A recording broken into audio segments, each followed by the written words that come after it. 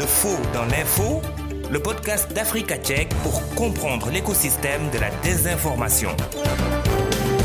Nouvel épisode de votre podcast Le Faux dans l'info, produit par Africa Tchèque. Bienvenue, je suis Maria Macham. Le travail de vérification des faits que mènent les équipes d'Africa Tchèque depuis des années maintenant en Afrique est connu.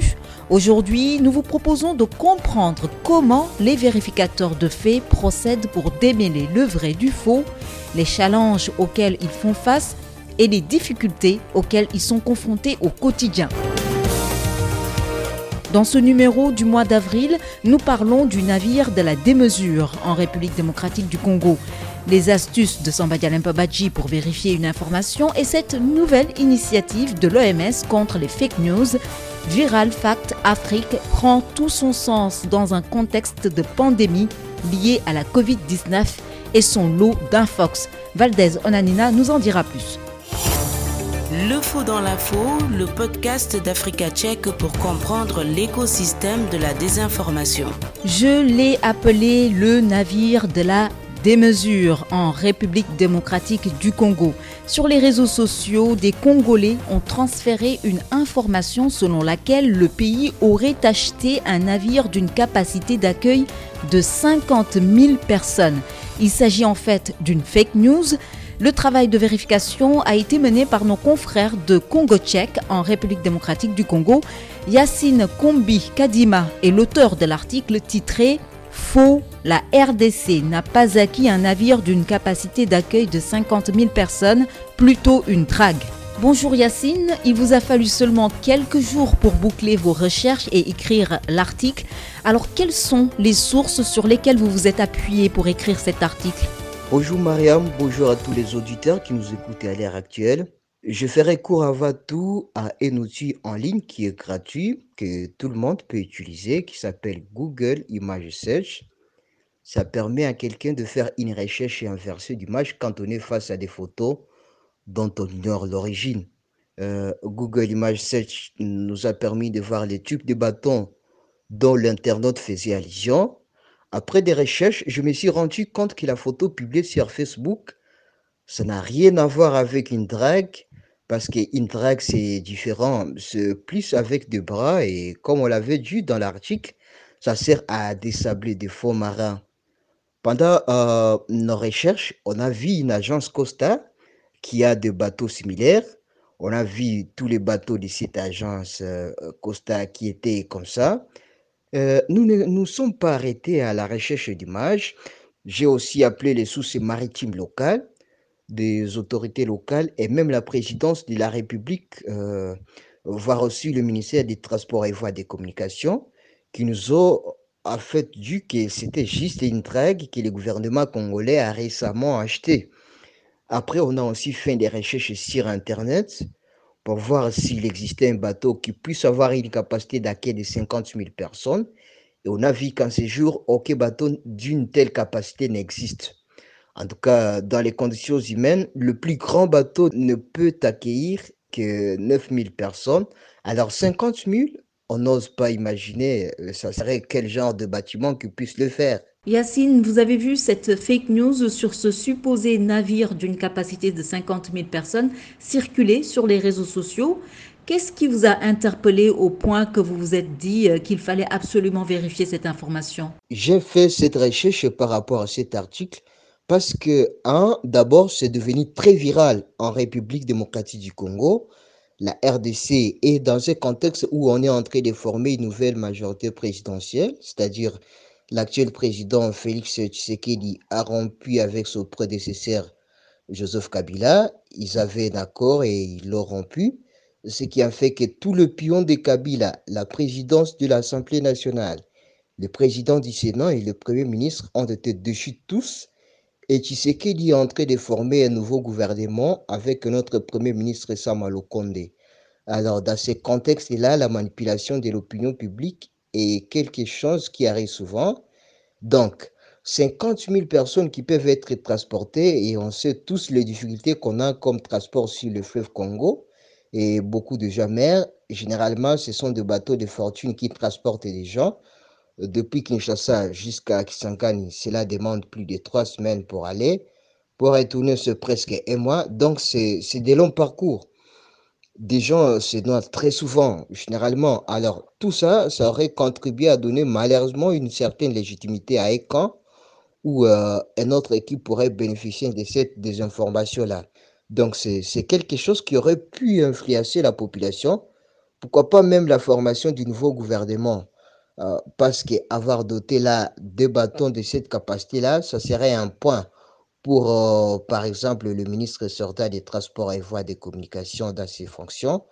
Bref, c'était le moment de rétablir cette vérité pour éviter que l'opinion soit manipulée sur des actions qui n'existaient pas et aussi, vu les contextes actuels, c'est un moment propice à la manipulation. En réalité, ce bateau n'était autre qu'une drague, qui est un navire utilisé pour lutter contre l'ensablement et l'envasement des fleuves, des mers et autres cours d'eau.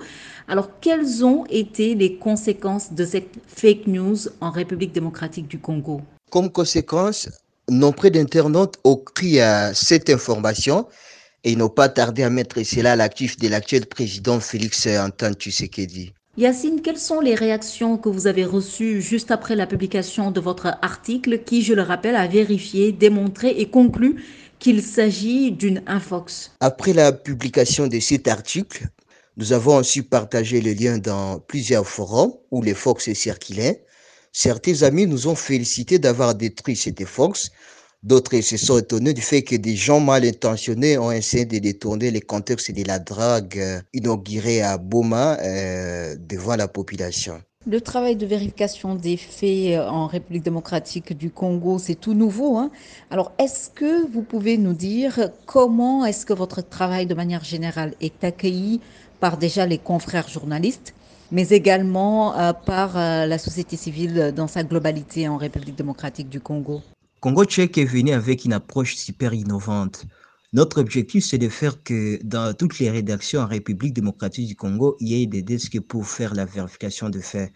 Pour cela, Congo Tchèque a lancé une académie. Cette académie fait des formations gratuites pour des journalistes et c'est la vérification de faits. Et donc, déjà de la part de nos confrères, c'est une approche innovante que nous partageons avec eux d'une manière gratuite, ce qui fait quand même on est bien accueillis. D'autre part, c'est une fierté pour eux parce que la plupart des journalistes sont des aînés dans les métiers et qui sont contents que la nouvelle génération ait pu penser à ces fléaux, qui est la désinformation et qu'on soit le média, en fait, le seul média à le faire en République démocratique du Congo, même si on est en train de former des équipes qui puissent le faire. Alors, pour la communauté, société civile, c'est qu'on devient de plus en plus une référence. Sur Facebook, à chaque fois, on est tagué par des gens. Les gens nous appellent par message et même dans les groupes WhatsApp, partout où on est membre. Dès qu'il y a une information douteuse, peu importe l'origine, on est tagué. On a été tagué plusieurs fois par la présidence de la République, elle-même qui voulait qu'on vérifie certaines informations. Et donc, ça, c'est un crédit que la République démocratique du Congo nous donne à nous-mêmes. Et autre chose plus importante, on a eu 5 journalistes qui ont été primés par le professeur Mouyembe, qui est l'inventeur du premier remède qui soigne Ebola. Donc, cette grande personnalité a donné 5 prix à des journalistes des Congo tchèques pour leur travail de vérification des faits dans la lutte contre Ebola. Tout ça, c'est une grande fierté pour nous. Merci Yacine Kombi Kadima pour toutes ces précisions. Vous nous avez parlé au cours de cet entretien des techniques que vous avez utilisées pour écrire votre article, notamment Google Image Search. D'autres techniques sont à découvrir dans la chronique qui suit. Le faux dans l'info, la boîte à outils. Samba Djalempa Badji. Nous parlons de comment vérifier l'authenticité du contenu que nous recevons à travers les messages qui nous viennent de nos amis et proches sur WhatsApp. La première étape, c'est de chercher à en connaître l'origine ou la source exacte. Lorsque quelqu'un fait une affirmation qui affecte votre vie, vous devez en demander des preuves, qu'il s'agisse d'allégations en relation avec la politique ou un autre domaine.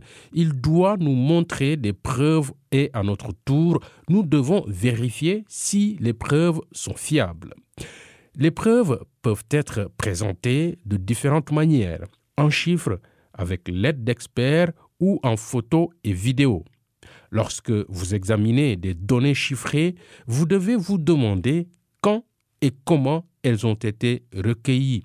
Si une affirmation est faite au sujet d'un sondage d'opinion, nous devons savoir combien de personnes ont été interrogées. Le fait d'interroger quelques personnes et affirmer que c'est l'opinion de la majorité pourrait être trompeur.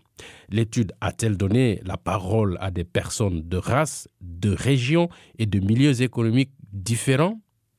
Toutes ces questions vous aideront à mieux comprendre l'épreuve.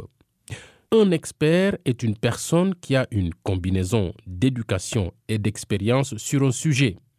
Lorsque vous voyez une affirmation provenant de quelqu'un qui est présenté comme un expert, vous devez demander qui il est exactement, où il travaille et si c'est vraiment son domaine de compétence. Vous devriez réfléchir à 2 fois à une affirmation présentée comme venant d'un médecin, d'un scientifique ou d'un économiste qui n'est pas nommé.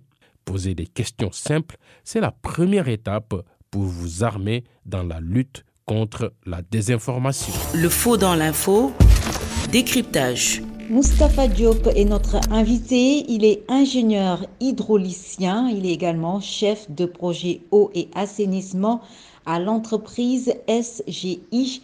Bonjour, Monsieur Diop. Oui, bonjour Mariama. C'est un plaisir d'être reçu pour parler un peu du dragage des cours d'eau, qui est une opération assez particulière et qui participe un peu à la préservation des ressources en eau. Monsieur Diop, pouvez-vous nous expliquer en quoi consiste le dragage des cours d'eau? Le dragage d'un cours d'eau consiste à extraire du fond du plan d'eau ce qu'on appelle le lit. Le lit, c'est l'espace occupé de manière permanente par le cours d'eau, à extraire du lit les matériaux ou sédiments grossiers qui sont déposés au fond. Quel genre de navires sont habilités à draguer les cours d'eau? Pour draguer les cours d'eau, on fait appel à ce qu'on appelle des dragues. Les dragues sont des navires de service. Ils sont utilisés, c'est comme une grande cuillère surmontée d'un ponton et qui sont stabilisés parfois par des béquilles, si besoin, au fond du cours d'eau. Et c'est comme une grande pelle ou bien une grande cuillère qui nettoie le fond du cours d'eau par un système de raclage. Il faut savoir que aussi, même ces dragues sont utilisées dans les plus grands ports du monde. C'est un peu pour lutter contre l'assemblement des ports, parce qu'il faut savoir que pour que les navires puissent accéder au niveau des ports, il faut maintenir une certaine profondeur. Et ces dragues jouent ce rôle-là, c'est-à-dire qu'ils raclent le fond des ports ou bien des cours d'eau pour enlever un peu le sable ou bien les matériaux déposés tout en profondeur. Et pour ces dragues-là, ou bien navires spécialisés de service, sont nombreuses. Il y a des dragues mécaniques qui utilisent un peu une force de traction motrice pour racler le fond. Il y a les dragues hydrauliques qui ont un système de pompage du fond, qui pompe la boue ou bien les matériels et qui ont un système de décharge en arrière-plan. Il y a aussi ce qu'on appelle les dragues pneumatiques. La technologie elle est diverse et ça dépend un peu de la nature, un peu du niveau d'ensablement et de la nature d'envasement. Pour draguer les cours d'eau, est-ce qu'il faut absolument un navire qui est habilité à le faire ou est-ce qu'on peut draguer des cours d'eau autrement qu'avec un navire? Pour draguer les cours d'eau, parfois on n'a pas besoin de forcément d'une drague. Si les berges ne sont pas assez... si la profondeur n'est pas assez importante et que le cours d'eau n'a pas une dimension assez grande, on peut utiliser des pelles à chenilles. Les pelles à chenilles, c'est comme une drague mécanique, mais elle peut être sous-sol, c'est-à-dire qu'elle n'a pas besoin d'entrer dans l'eau. Elle peut être au niveau des berges et jouer le même rôle. Il racle le fond, il l'enlève et il le met sur les berges. Une pelle à chenille, c'est un engin lourd utilisé dans le BTP pour un peu excaver les fonds et enlever un peu tout ce qui est matériel ou matériaux déposés dans les fonds des cours d'eau ou bien pour le curage des canaux. Donc il faut savoir que au-delà des dragues, on peut utiliser d'autres engins du BTP. Comment fait-on pour déterminer la fréquence à laquelle il faut draguer les cours d'eau? Pour déterminer la fréquence de dragage d'un cours d'eau, il faut d'abord la mise en place d'un système de suivi. Le suivi du cours d'eau permet de déterminer la quantité de matière déposée au fond de ce cours d'eau ou bien la quantité de sédiments déposés au fond. Et à partir de cela, on pourra faire une projection et déterminer la fréquence. Cette fréquence elle peut être tous les 10 ans, tous les 15 ans, tous les 20 ans. Ici au Sénégal, on a l'Office du lac qui est en charge de ce suivi des plans d'eau. Et c'est à eux maintenant de déterminer, en fonction de la quantité de matière déposée au fond, la fréquence nécessaire pour programmer les opérations de dragage de ces plans d'eau. Pourquoi est-il très important de procéder au dragage des cours d'eau? L'importance du dragage d'un cours d'eau vient du fait que le cours d'eau a un chemin spécifique qu'il emprunte chaque fois et qu'on appelle lit. C'est son chemin de passage, le chemin de passage de l'eau. À force d'avoir des dépôts solides, des matériaux ou bien fait des sédiments qui se déposent au fond, le phénomène d'avancement fait que la hauteur et les dimensions du cours d'eau sont réduites et ça peut déplacer le lit ou bien ça peut déplacer le chemin du cours d'eau. Et ça peut avoir des conséquences néfastes pour soit l'écosystème aquatique ou bien la navigabilité sur ce cours d'eau si c'est un cours d'eau navigable. Quelles sont les conséquences si un cours d'eau n'est pas dragué au moment opportun? Il y a des conséquences si un cours d'eau n'est pas dragué. La première conséquence, je peux le dire, c'est le risque d'inondation. Car si un cours d'eau est ensablé, le lit est déplacé. Quand le lit est déplacé, en aval, il y aura des répercussions. C'est-à-dire que le plan d'eau a tendance à s'étendre et peut même déborder. Ce débordement peut causer des inondations s'il y a des habitations près du cours d'eau. L'autre problème est d'ordre économique, c'est-à-dire certains navires pour accéder à un cours d'eau ont besoin d'une certaine profondeur. Et si cette profondeur est remplacée par du sable ou bien des matériaux déposés au fond, cela peut empêcher la navigabilité. La troisième aussi conséquence, et d'ordre environnemental, c'est que c'est la perturbation de l'écosystème aquatique. C'est-à-dire que certains animaux aquatiques n'arrivent pas à vivre sous l'eau avec des profondeurs qui sont vraiment petites. Donc je pense que c'est globalement au fait les conséquences qu'on risque si on ne drague pas un cours d'eau. Le faux dans l'info, quoi de neuf sur les réseaux sociaux? Valdez Onanina. Mariama, nous parlons aujourd'hui de Viral Fact Afrique, une initiative de l'OMS qui a été lancée le 30 mars 2021 avec un réseau d'organisations de vérification des faits et d'organismes de santé publique de premier plan. Viral Fact Afrique tirera parti des connaissances et de l'influence d'un réseau unique en son genre, constitué de 14 organisations pour lutter contre la désinformation dans le domaine de la santé et pour vacciner le grand public contre les mensonges. L'initiative est marquée par une forte implication de spécialistes de la vérification des faits sur la santé et elle propose des explications et la déconstruction de mythes ainsi que des messages de sensibilisation aux méfaits de la propagation d'informations trompeuses. Des messages partagés sur Facebook, Twitter et Instagram. Et justement, au cours de leur phase d'expérimentation, les contenus de Viral Fact Afrique ont enregistré plus de 20 millions de vues sur les réseaux sociaux. L'ensemble de ces contenus sont ouverts à tous et peuvent être consultés en anglais et en français. Il est d'ailleurs prévu de fournir des versions en d'autres langues très prochainement. Viral Fact Afrique fait partie de l'Alliance pour la riposte à l'infodémie en Afrique, un réseau hébergé par l'OMS qui coordonne les actions et met en commun les ressources pour combattre les fausses informations et combler les lacunes en matière d'information sur la pandémie de la COVID-19 comme sur les autres situations d'urgence sanitaire sur le continent.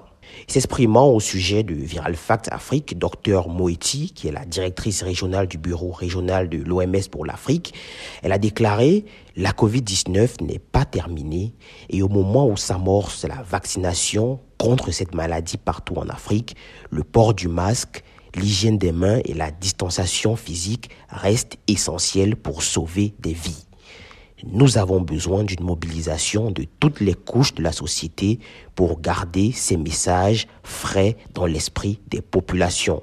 Chacune et chacun d'entre nous a un rôle à jouer car la désinformation virale dans le domaine de la santé coûte des vies. Merci à tous d'avoir écouté ce podcast d'Africa Check, le faux dans l'info. On se retrouve le mois prochain.